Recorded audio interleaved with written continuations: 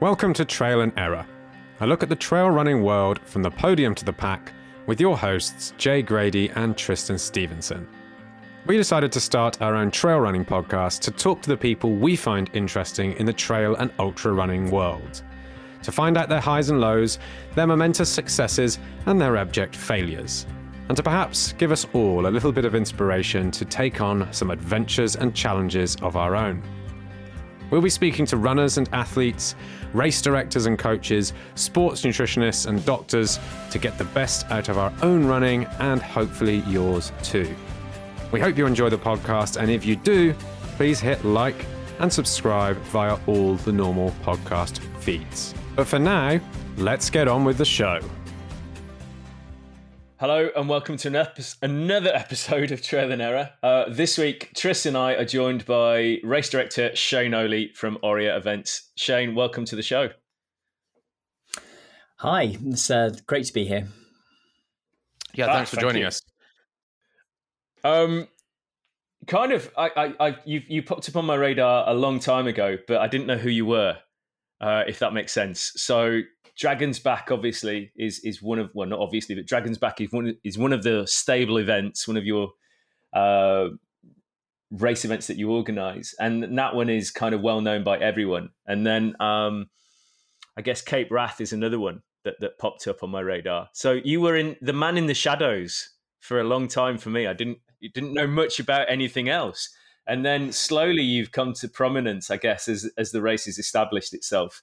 And you were a mythical creature for a while as well. And then, thankfully, one of our mutual acquaintances, Julie, finally put us in touch. So thank you, Julie, for this interview. I guess, really, from a perspective, I guess it'd be interesting for us to know how you started with all this. So you've got a huge... I think the last time I counted, five or six events on the go at the moment. How did you start? How did you get into all this? So if I rewind a very long time, it's 15 years ago plus now. I had just finished running my first business, which was called Planet Fear. That kind of ended in a bit of a bomb. It died a death, and it was a very painful experience for me. I was running lots already by that point, and one of the companies that I knew, Rat Race Adventure, I'd done and won some of their events. They said to me, "Oh, well, Shane, maybe you've got some time. We could do with some people helping us plan and organise our events." And I took on a little bit of freelance work. And over about 2 years became a freelance race director for Rat Race. And I've worked for some other companies as well. But most of my work, where I cut my teeth, if you like, was with Rat Race. And I learned an awful lot from the team there, Gary Thompson, Jim Mee at the time. But I then stopped working on events, and I didn't ever think I would go back to doing that. Then in 2011, I was working as a consultant for Berghaus, had a very short little project, and they were keen to develop their own event. I was reading Feet in the Clouds at the time. I read the amazing chapter about the Dragon's Back race, basically put two and two together and persuaded Berghaus as a spin-off from this consultancy work to sponsor a resurrected Dragon's Back race in 2012, which would have been, or was, the 20th anniversary of the original race. 20 years on. Yeah.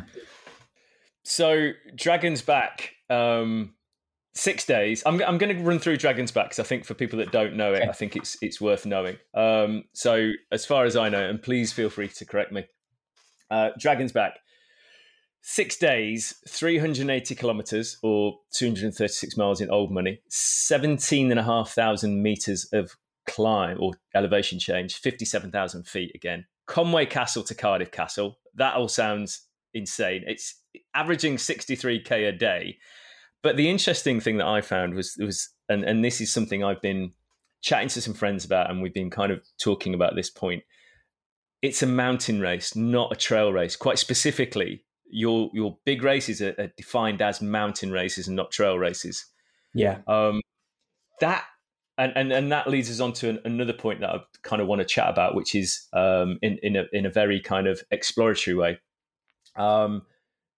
These events are not aimed at being inclusive, but in a good way. Be careful with that language in this day and age. Well, last time we spoke about this with Stephen Cousins, and I used the my amazing language skills and said it wasn't inclusional, but you corrected me. So it's not inclusive. But means, I think in this context, that means it's not for sort of casual runners to come and plod around, right? It is for it's not a guaranteed runners. finish. That's what I think is meant by that.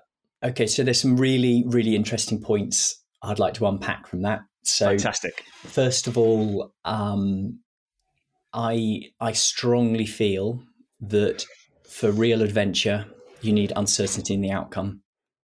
I also strongly feel that quality races have a pure logic to their course, and the races that become very famous, the courses are just good. And I don't know, you look at Hard Rock or UTMB, there's a reason why those courses are so... They're journeys, aren't they? They are your A to B. Exactly. So Dragon's Back race, Cape Wrath Ultra, and all the Skyline Scotland races, those routes are logical. So Dragon's Back race, it's, north coast to south coast across the mountains. So they're not synthetic, are they? They're not being... They're not artificially... arbitrary. Yeah. So they're not arbitrary. They're not figure of 8 loops, and there's no obstacle courses. We don't make anything artificially difficult. You just need to get to A to B. Then it happens that the terrain in between is really, really, really tough. So I think, you need to have uncertainty. The purity and integrity of your running challenge is important.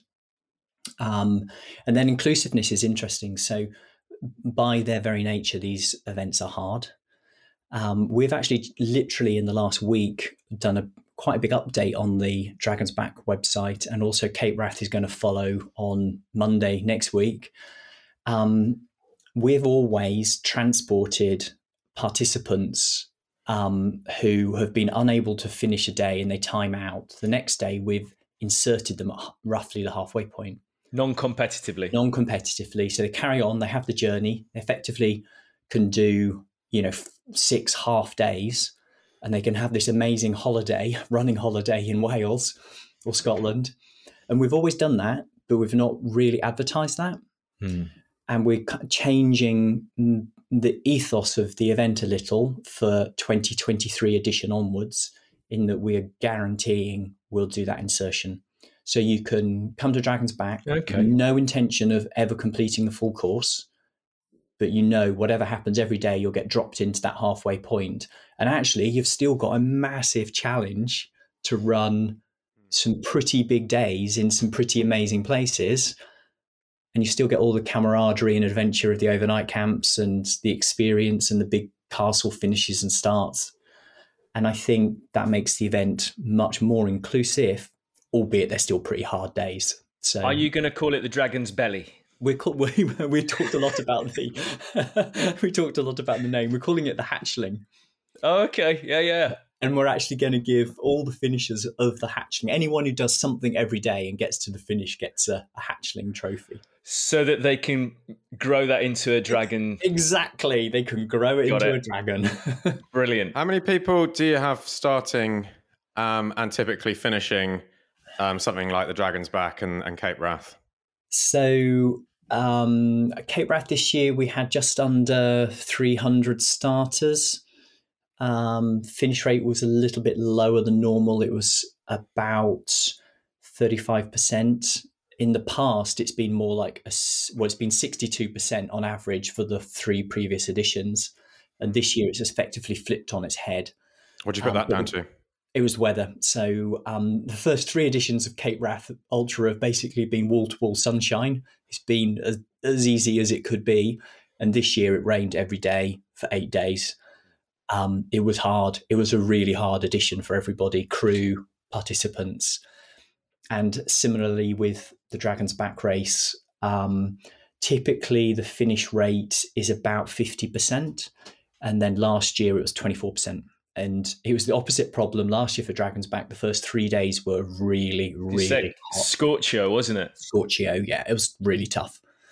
Yeah. I remember, I would have been, I guess it would have been around the time of the first edition, someone sent me a link to the Cape Wrath trailer, if you like. And I was like, wow, look at this. And I don't think I'd ever run an ultra before. And given the distance involved and the time, it inspired me to jump in at the deep end. I was like, well, if people are doing that, then, 100 kilometers doesn't seem like that bad. So that sort of started my ultra career. First mistake. Yeah, big mistake. Still haven't got up and actually run Cape Wrath, but it's definitely on the list. I will do it at some point. But I have to probably tell you that it was an inspiring race to me, having never even run it or been up in that part of Scotland before. Well, thank you. That's really brilliant to hear. And I do want my events to inspire people, and particularly things like Dragon's Back, Cape Wrath, Northern Traverse now. They are adventures. And actually, when I've reflected and I'm possibly brutally honest about my own running adventures, I've just said the two words. I actually like adventure. The running enables adventure. And I listened to some of your previous podcasts, and oh no, and you still came on. No, they were good. They were good. Some of your guests and yourselves, you can really get into the details of splits and times and positions and the evolution of a runner over time. And my kind of detailed understanding of races and results and the running community, I just don't have that. And I think it actually reflects my passion is adventure. And I've created events that reflect that. I've kind of said what I need to say. That is how Dragon's Back and Cape Wrath are. They are big adventures. It feels like my next step is, I'm doing a multi-day thing, hopefully in Spain with Stephen Cousins next year. Okay. And that's really where I see the next challenges coming. I think the races for me will always be, so when I say a race, I mean literally what we're talking about, kind of the single or the 2-day, 36-hour, 48 stuff. But that's kind of a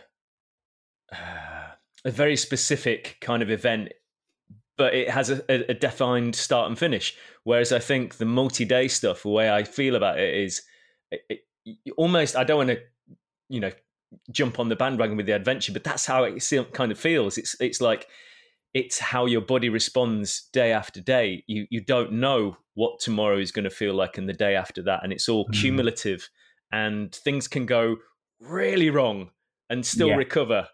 So it's just that expansion of a race into multi-days. That's the bit that excites me now, if I'm honest. Yeah, and it's very interesting, and the challenge is very multifaceted. There's clearly a huge mental element to, keeping going every day and getting going when you feel sore, the following morning. Just surviving camp is, for a lot of people, that's really challenging. Are there murders taking place of competitive runners? Is this it? Like knives at night?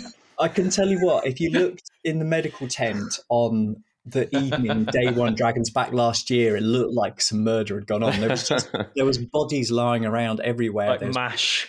Yeah, it was. There was like people lying in the ground being sick. There's people lying on the floor, and it was pretty bad. Some really, really destroyed people. But I guess what I mean by, like survival of the overnight camp is that if you are not really comfortable being uncomfortable in a wet tent or a noisy tent and the camp life, then that's a significant added challenge to the experience. And, something that you can get good at, and the discipline of personal admin of getting into the camp, getting wet clothes off, getting dry clothes on, eating, doing some stretching, eating again, and all the things that you need to do, preparing your kit for the next day. It's a skill. So I've worked on threshold events for a number of years, mainly the Ride Across Bittern, which is a huge. And while I listened to you did a brilliant podcast with Ian Corliss recently, and while I was listening to that, your kind of discussion about this rolling greenfield tent city that you move from place to place, that evoked those memories for me. And one of the things that I've always noticed on that, working on the physical therapy teams, is that the people that work the hardest, and no, that sounds wrong, the people that struggle the most maybe have less time to do their personal admin in the evening. So you get this cumulative effect of longer on the course, less time to recover, another long day the next day, less time to recover. And you get people that arrive back in camp like middle of the afternoon, sat around in a chair, like reading a Kindle or a book or something like that. And you get the people that stagger in at the end of the day, and they've got to compress all of their personal shit into a small amount of time to get ready for the next day. And you see it day after day. That's the tough one, right? The people that 100%. Are borderline, just amazing. Well, we actually recognise that at Dragon's Back, and we give like a huge dragon trophy to our male and female winners, and then we have another even bigger dragon trophy that we give to the last finisher who finishes within the cutoffs. And they're nice. The one who's been out on the course the longest. Yeah, and they've still finished. Yeah. And for sure, that is the hardest trophy to win, because you're probably out twice as long as the winner, half as much time to recover. Yeah, I mean, you could almost say that they're winning the shortest recovery award. Yes, yeah, that's a good way of looking at it. You'd have to be a special individual to want to win that as well, wouldn't you? To be. I don't know if anyone would set out to win that award, would they? I mean, you wouldn't start the race thinking, right, check this out, I'm going to get 2 hours sleep a night. Well, I think the trouble is when you ultimately end up winning that trophy, you've been so close to the cutoffs every day. You're constantly at risk of being timed out. So it's a very hard one to get right. Yeah. Do you have the same, like across these multi-days, do you have the same kind of protocol in terms of cut-off time, camp close time, start time the next day, or does it vary from place to place? Pretty much. So Dragon's Back, you can start at 6 a.m. Cape Wrath Ultra, it's a 7 a.m. start. Cape Wrath Ultra is an easier event, and that's reflected in the start time. Our course closure time every night is 10 p.m. And all the cutoffs throughout the day just work back, assuming you start at the earliest start time and you were going to finish at the latest course closure time, and then they just kind of pro rata changed. And we've got a decade's worth of data now. Those times are pretty good, and when people miss a cutoff, we know historically their chances of finishing on time are virtually zero. Our course closure time used to be 11 p.m. And obviously, whatever your course closure time is, somebody always finishes later than that. So when we were 11 p.m., we were still getting people for various reasons finishing late, sometimes after midnight. And what we actually found when we look back at the data is, literally almost nobody who was finishing after 11 p.m. actually finished the complete course.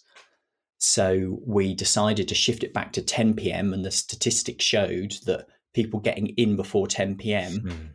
were actually, even though they were slower, they were finishing the whole event within the cutoffs. And we just felt that there was a disproportionate amount of event resources going into a very small number of people who actually never finished the event. Got you. And since we've made that change, and that's a change we made this year through the events, and last year, that has worked well, and the logistics have been a little smoother. And my biggest concern from a safety issue is, I worry about the runners on the course for sure, but what I worry about most is event crew being exhausted and driving home after a week of working on an event. Yeah. And having that 10 p.m. cutoff has made a big difference to how tired everybody is. So it feels like the right thing to do. So how does it work in the camp exactly? Do you get everything set up, ready for the runners to arrive, the food side of it, but tents, everything, or the runners carrying some of this stuff on them?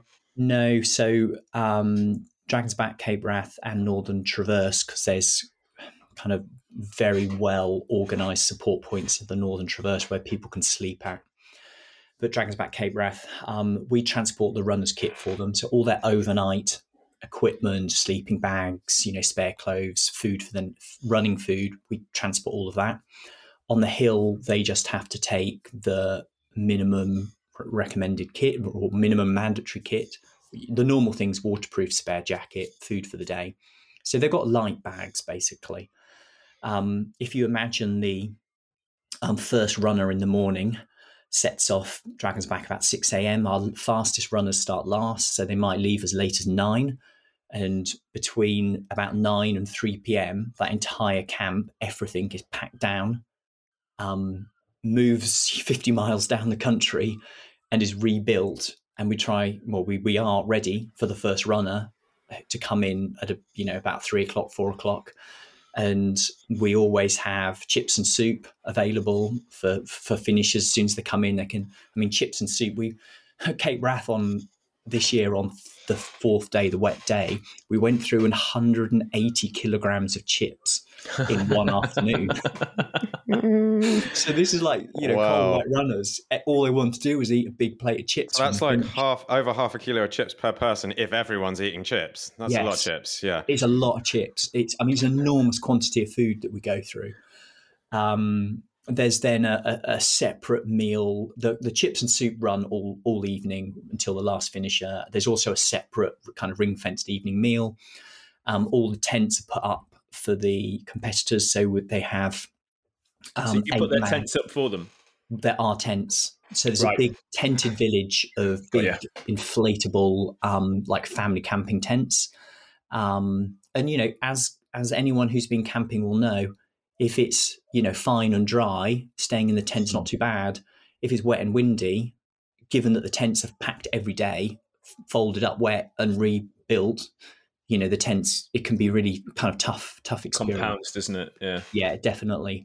And then, there's a whole kind of medical facility where they're always busy, the medics, with, aches and pains and ouches.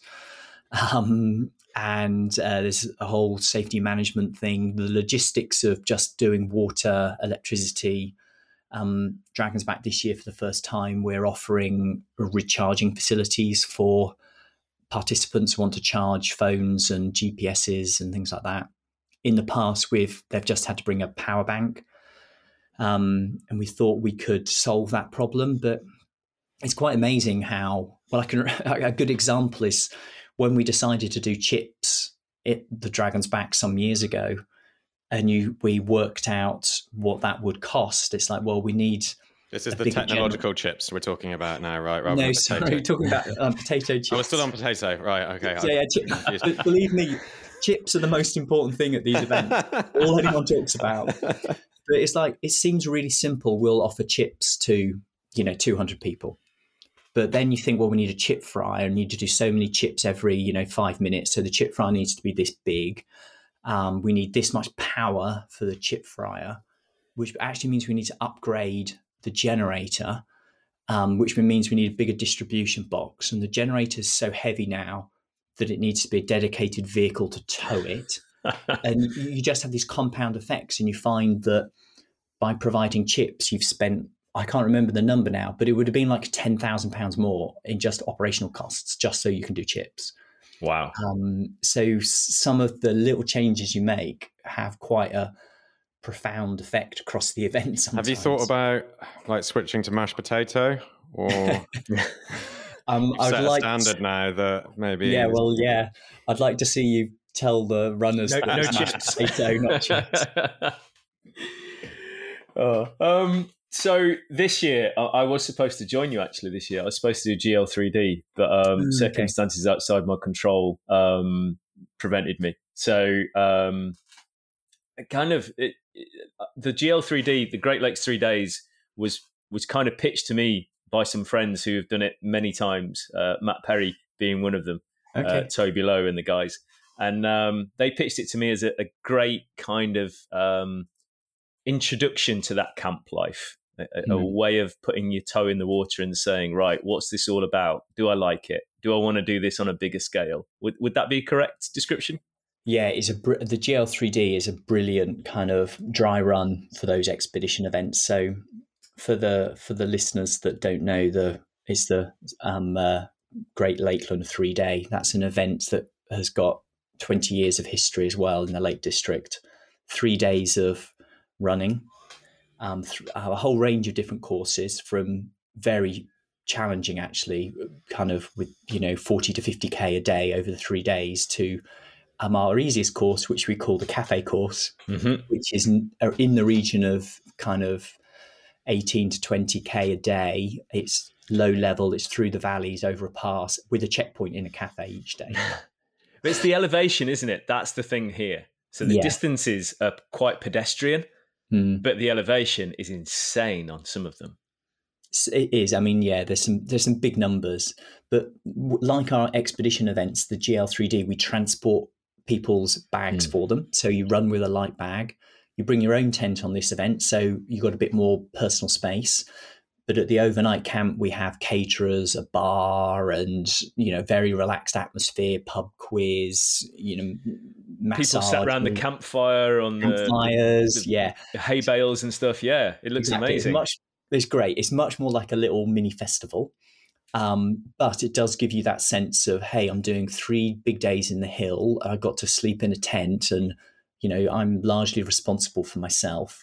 So it's a good test. And we do say to prospective, particularly Dragon's Back participants, you really need to be able to come to the GL3D and do our long course for 3 days. And okay, you'll find it hard, but you need to do, to really feel confident you can finish, you need to be coming to the GL3D and doing actually a fraction of that distance and going, yeah, cool, that was great. Is it a case of if you can't do that, don't enter, really? No, because there's been plenty of people who have, through sheer force of determination and willpower, have finished Dragon's Back, but without being able to do GL3D as a warm-up. But it's about... Oh, sorry, I meant more... If you found GL3D too uncomfortable, it's like probably not the Dragon's Back for you then. Well... Still no. You're probably going to make that decision yourself, aren't you? If you find it miserable camping for 2 or 3 days and running at the same time, you're not likely to have the appetite for 7 days or whatever, are you? Having seen the pictures, though, it looks pretty good. I was very jealous when my friends posted everything up. I think with something like Dragon's Back, I mean, I think some people, they enjoy the camp life, or they find it tolerable. And I think for others, they don't enjoy the camp life, but they're so determined they want to run the event and experience the highs of the course and the adventure and the finishing the castle that they'll tolerate it. It's worth it. Do it. It's worth it. I don't think it's that bad. I love being in a tent, and I actually think the camaraderie, the relationships you form and with your tent mates are so strong and powerful, those bonds, because you're sharing this really visceral, challenging experience. It strips everybody raw, I think. Well, I've got friends that have done MDS who, from their tent mates, they formed friendships for life. Yeah, it's the same with Dragon's Back and Cape Wrath. We form and we see these absolute lifelong bonds being like forged in fire, literally. It's so yeah, GL3D. I hopefully will be there next year. Great. And so the Salomon, although it's Salomon now, the Skyline Ring of Steel, that I remember, and I was reminded of this recently, had a very interesting name when that first started. It got nicknamed, or it's AKA the Death Race, wasn't it? Oh, well, that was the Glencoe Skyline. That was the Glencoe Skyline, beg your pardon. So, Glencoe Skyline, the first edition was 2015.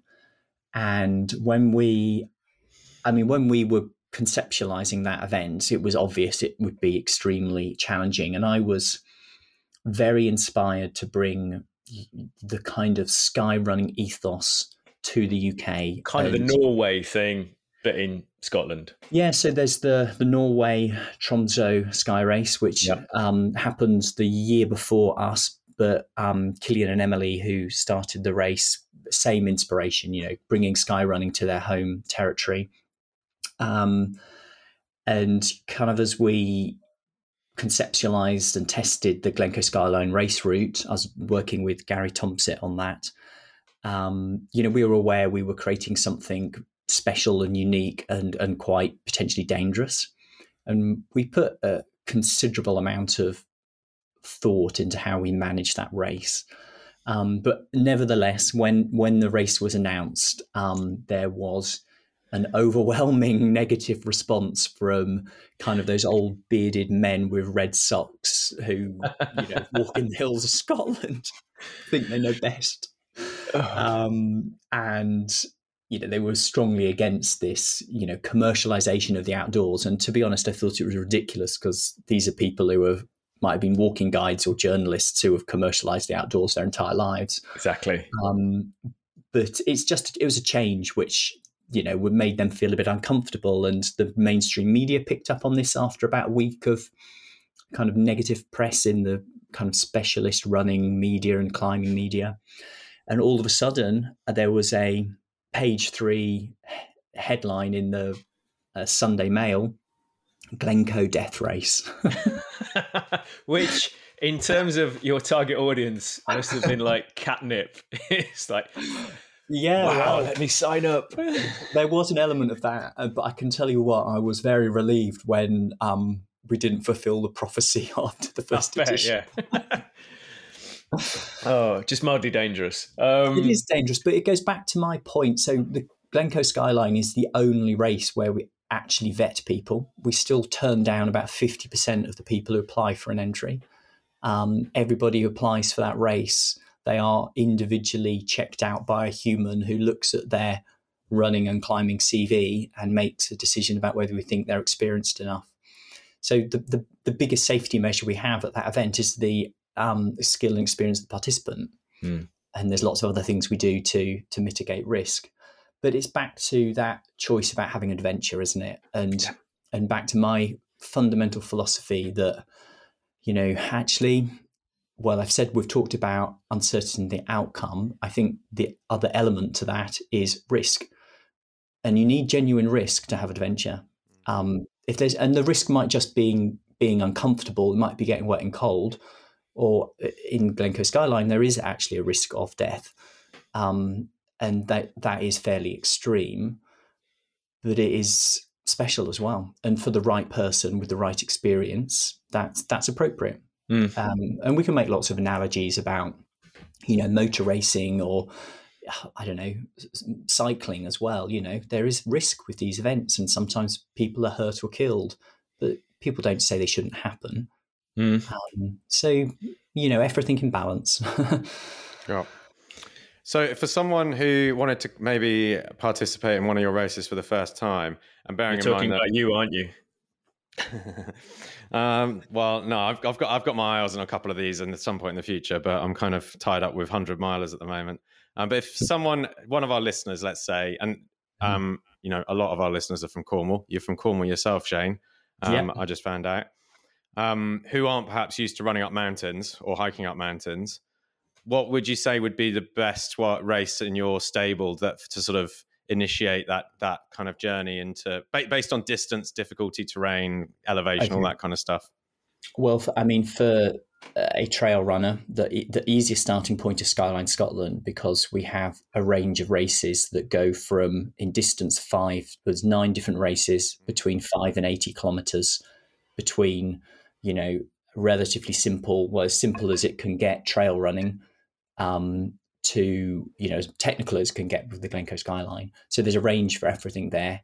And certainly that would give somebody a taste of a slightly more adventurous take on trail and mountain running. And even Skyline Scotland as an event, it is a bit wild, the whole thing.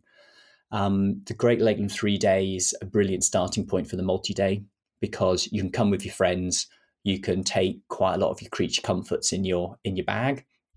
There's a bar and cafes and all those now we're things. talking. The overnight camp. The bar's busy. So that's a really good way to dip your toe into the multi-day stuff. And again, I take it for granted now, living in the Lake District, that you run in these hills week in, week out, but they are pretty special. And for that kind of wider audience across the UK, it's a fantastic weekend, long weekend in the lakes. Yeah, it is. I think it's easy to forget living down here in the south that in this country we have the lakes and we have, Scotland, the Munros and everything. And it's just stunning, some of the scenery there. And you can, if you don't get up there enough and see it, you forget that we have just some of the best scenery in Europe right there on the doorstep. The British Isles aren't very big. It's not that difficult to get there. And when you do get up there, you're just blown away by the beauty of it all. Yeah, well, I generally, my rule of thumb is the further north you go, the better everything gets. And, the northern half of Scotland, the Highlands, they are truly spectacular. They're a wonderful place to run, to climb, to walk, to be in the outdoors. Always nice when you don't have the wee bitey things out there. That's the only problem with Scotland is the midges. Yeah, I did the West Highland Way a few years ago with some friends and my wife, and we caught a cab down from Fort William, which is coincidentally the start of the Cape Wrath Ultra, obviously, and then on the radio and the cab back down to Glasgow, there was like a midge report, like the weather report. I knew you midge activity around Ayrshire today quite high. Scots are absolutely obsessed with them, eh? I mean, I've visited most of the distilleries in Scotland, probably 60 or 70 whiskey distilleries, and I reckon about 50% of the time, the distillers actually just want to talk about the midges, not the whiskey or any of that. It's like, what were the midges like where you just came from? Well, they do absolutely define your experience of being in Scotland. There's no doubt about that. Until you've experienced it, though, you really don't understand, do you? When you see this fog of black come up from the ground at the right time of day, and how they can be so small and cause so much havoc. Yeah, I mean, they can be terrible, but actually also, with a gentle breeze, they disappear. We've done 4 editions of Cape Wrath, and we've only 4 times 8. 32 days of Cape Wrath, and we've had 3 days of really bad midges, and the rest have been essentially midge free. So the chances of really bad midges, I would say, on average, are low, but you certainly know about it when they're out. Oh, there's always Avon for those days when you have midges as well. Just move faster. Exactly. Yeah, don't stop. Create your own breeze. Think of them like personal trainer. They actually looked at migratory habits of, I'm going to say deer, but it wasn't, up in Canada, and the scientists basically mooses, said probably mooses. It's driven by the mosquitoes. They're basically trying to outrun the mosquitoes, so they're being driven along. This is how these migrations have started, partly.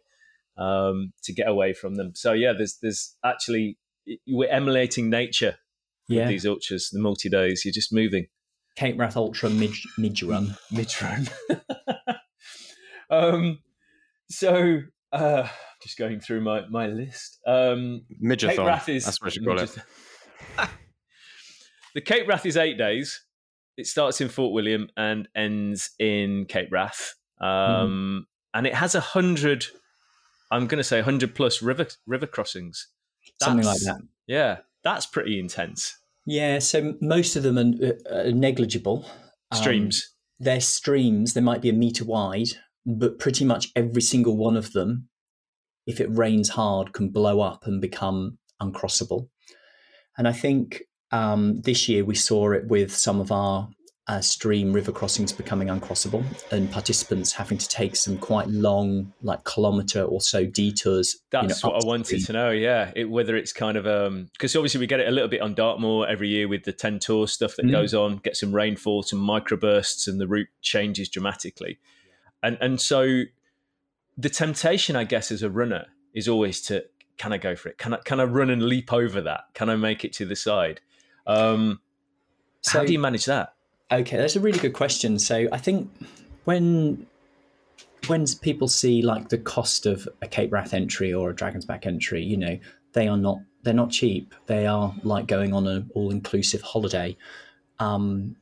but what you get, I would certainly argue, is tremendous value. And what's going on in the background is an enormous amount of professional work and planning. So river crossing is a really great example.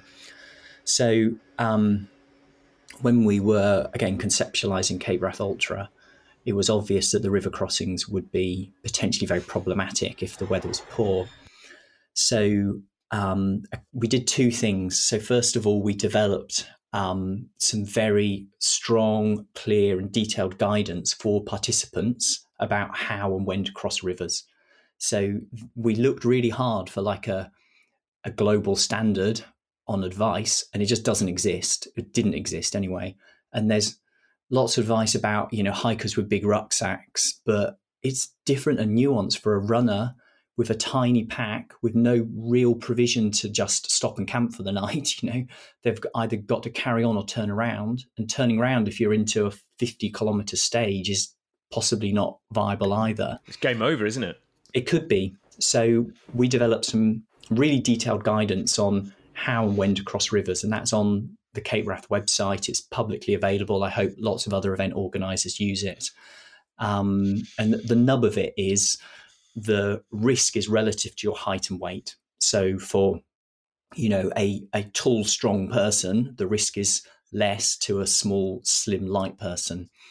And the take-home message is you never cross if you think there is a chance of being swept away. It's not like, oh, I might get swept away. It's like at that point you're not crossing, because, I'm a mountain rescue team member and I've done water rescue work. I'm a Swift water rescue technician. Water is scary, and being in a river, being washed downstream, which I've done deliberately, it's a full-on experience. You don't want to be doing that without the right clothing and equipment and backup. At the same time, every single one of our river and stream crossings has a contingency plan built into it. This is like a detailed written document of, if this happens, we will do X, Y, and Z. If that happens, we will do X, Y, and Z. So, there's a massive amount, and literally hundreds of hours of preparation and planning for eventualities which are incredibly rare. And if you look at the safety management planning for our events, they are hugely detailed and comprehensive. And when what often happens is things do go slightly awry or slightly wrong, but there's so much contingency built into the event that we just slot into plan B, C, D, E, and from the participants' experience, it just runs seamless, smoothly. So that's like the safety side of it, but presumably there's a GPS for the route that takes you over rivers that might be streams on good days and rivers on bad days. Yes. And presumably, therefore, without bridges. So as a runner, what do I do if I get to a stream that's become a river and it's uncrossable? Do I go left? Do I go right? What's the plan? So the what we say to the participants is, first of all, we're watching you. So if you get to a river and become stationary, we will realise what's going on, because it will also be raining. If you look on the map or even just visually and you can see a bridge up or downstream, and sometimes that is actually an option, then obviously go for that. It's a safe way to cross. If there is no obvious crossing point, then you go upstream and you keep going upstream, and the river or stream will get narrower and narrower and narrower, and eventually you will be able to cross. And you might have to do a substantial detour. You might be talking 2 or 3 kilometre out and back trip to get over the stream or river. But with that approach, and a lot of my recce work on my races is done over the winter, and like Cape Wrath, most of that work was done over the winter, and I have never not been able to cross a river. It might be difficult, and there's things that you can do to team up with fellow participants, and crossing as a group is much, much safer. Yeah, a chain can line abreast, biggest person at the front, and you hold on to the person in front of you, and you will step kind of irregular steps across the water facing upstream. You can actually cross water that initially might look impassable, but actually with the right technique is safe to cross. And again, that guidance article we have for the runners, that's on the website, and we do brief people about it as well. Do you ever make sort of last minute changes to the route based on weather conditions, knowing that certain sections are going to be impassable, for example? Yeah, we haven't had to, but we have masses of contingency plans about if that, do this, if this, do that. And actually, one of the most difficult things to deal with is thunder and lightning. So for Dragon's Back last year on day 4, the night before, so the end of day 3, the forecast for the next day was like a 80-90% chance of thunder and lightning. And I think one of the key things between operating as an amateur and I'm not saying amateur is necessarily bad, but as a professional. So professionals make decisions based on the forecast. So you look at the forecast and you plan accordingly. You don't wait until it starts thundering until you decide you're going to change something. So when, as a professional, you see such a high chance of thunder the next day, and you know, like in South Wales, there's a well-established history of walkers and runners being killed by lightning in the Brecon Beacons, you have to do something about it. It's just negligent not to. So we overnight put in place our contingency plans for a lower level route on Dragon's Back, and we prepped our course team to actually flag many, many kilometres of route because we'd be going off the race map. And the participants, well, they'd have no map, they'd have no GPX, so it would need marshalling, managing completely differently. We did all of this work, and then we got up at like 4 a.m. to review the forecast, and it changed, and the risk would drop to like 20%.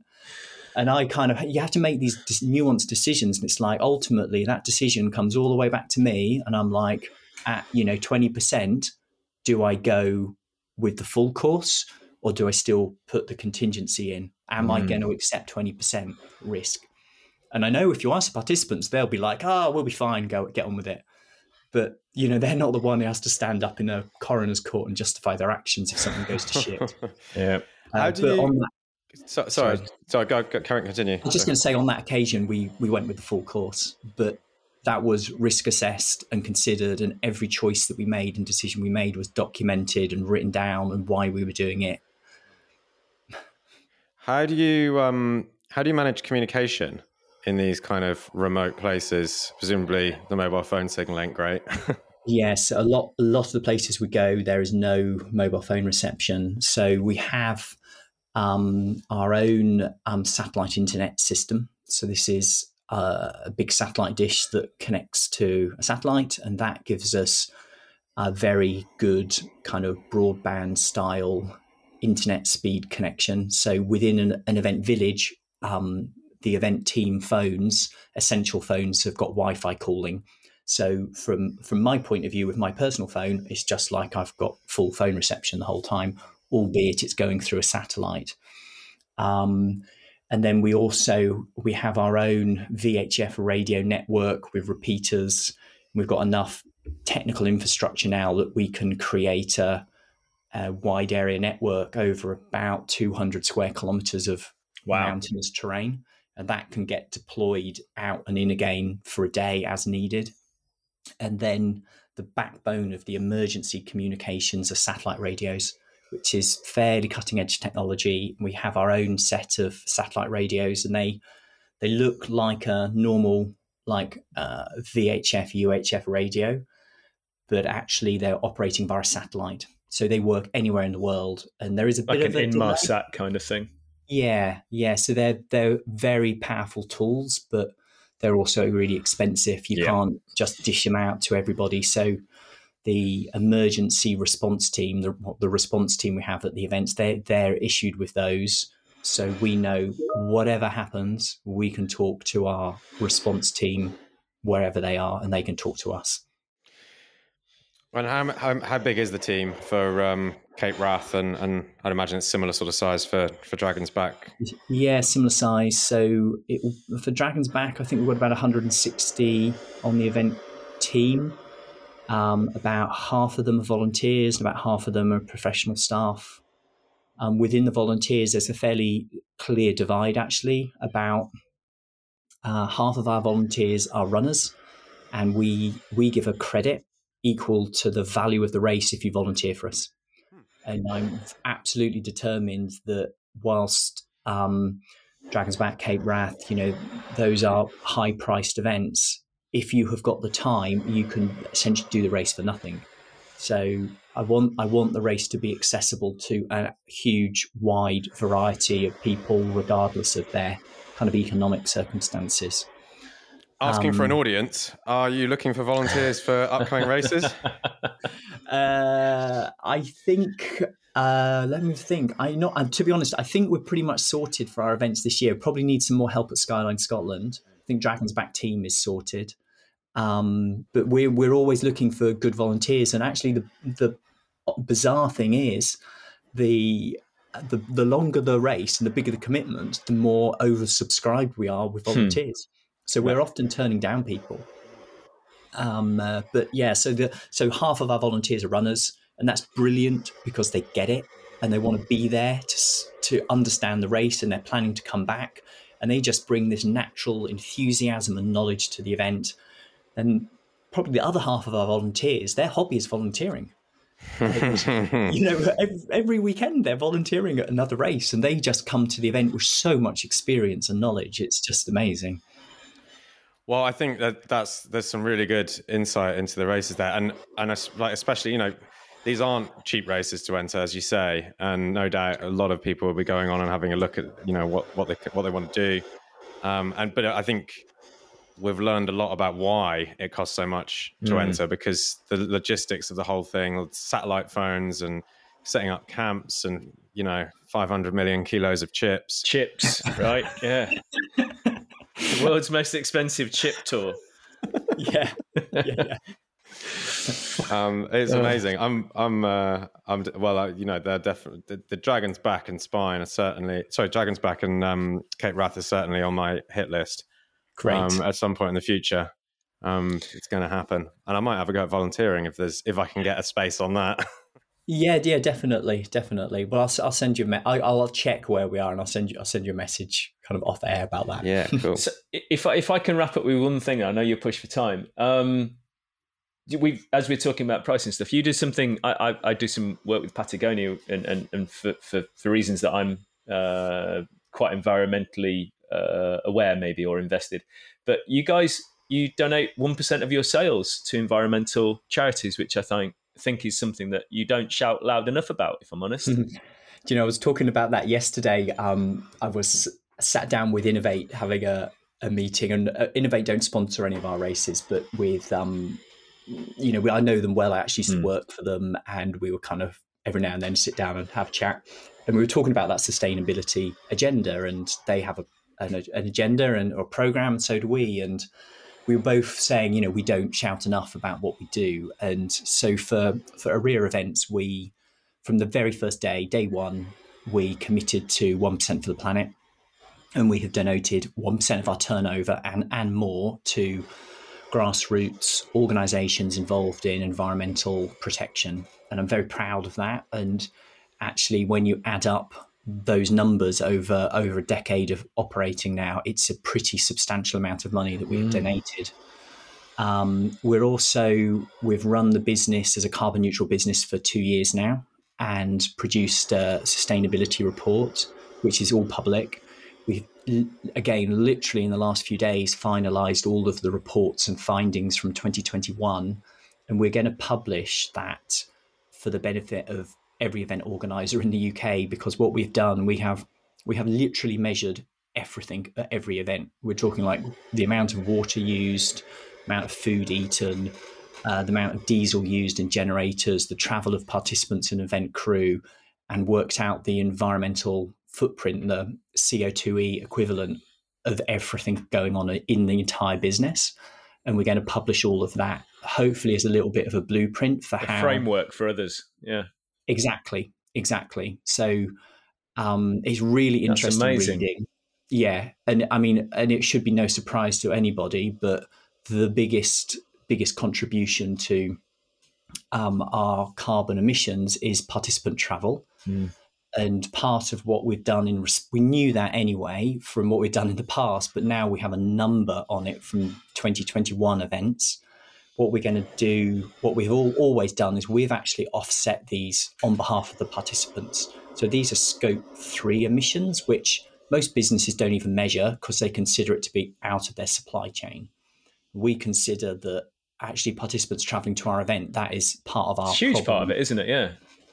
So we've offset that on behalf of our participants, and that we're into tens of thousands of pounds of offsetting. Wow. Through what mechanism are you offsetting it? We're working with two organisations, R Carbon and Equilibrium, and they support kind of UN verified offsetting schemes all around the world. So off the top of my head, I can't remember where most of our 2021 offsetting's gone, but it's in the report which we're about to publish. What was I going to say? Yeah. So how we've developed that is at the end of last year, we built into our shopping basket a carbon calculator. So when you put in your home address, you're then asked how you intend to travel to the event, like public transport, fly, boat, and then it will give you a rough estimate of your carbon footprint to attend. And then we ask participants to voluntarily offset. And what we found is that so far, about 25 to 30% of every participant's offsetting voluntarily. So again, because they're aware, right? Because they're aware. So we're kind of just facilitating a nudging, and people make good decisions. So it's really powerful what you can do if you just make a few good choices. Well, people want to do good, don't they? And they just sometimes they need to be shown a way to do it, and they can choose whether they do or whether they don't. But it's important to kind of lead the way. That's amazing. That's actually awareness really is inspiring. the first step, isn't it? Really. Yeah, we're really excited about it. And another really good thing we've done, which we don't shout about, is we ask runners when they enter the races whether they'd like to make a voluntary contribution to the local mountain rescue team. And it's like, just round up your entry fee by £1 or something. And again, over the whole year, we're into tens of thousands of pounds of generation of charitable income here. Who wouldn't put money into that, though? Exactly. It's karma insurance, isn't it? Yeah, totally. But what we do then is if we have a really serious incident that requires outside assistance from the local mountain rescue team, is we'll give that money to that team. If we have no incidents, because normally we're able to deal with stuff in-house because we have this response team, we then divide the money that's raised by all of the local teams in the area of the event. But, again, we're into year 2 of doing that, and it's pretty significant sums of money that's starting to be generated. And yeah, I think although we are a commercial organisation, I like to think we're doing things with integrity and at a local level as well. The benefits go into people year round using those spaces then, not just during the event. No, it's really cool. I might have to have a side chat with you about some projects then that suddenly sparked. But that's brilliant. I know you've got to go, so thank you so much for your time. Really appreciate that. Yeah, thank you. That was really interesting. Thank you. Cool. We'll see you in Wales or Scotland. Yeah, absolutely. You're very welcome. Well, if you come to Cornwall, pop in. Okay, thank you. Brilliant. Thanks, Shane. Take care. Thank you. Thank you for listening to this episode of the Trail and Error podcast. If you enjoyed it, don't forget to like, subscribe, and most important of all, share it with your friends and your family. Also, if you have any guest suggestions or suggestions for features that you would like to see on the Trail and Error podcast, please get in touch with us via our social media channels at trail_and_error_UK. It makes more sense when it's written down, I promise you. Oh, and we're on Facebook too. See you next time. Thanks for listening.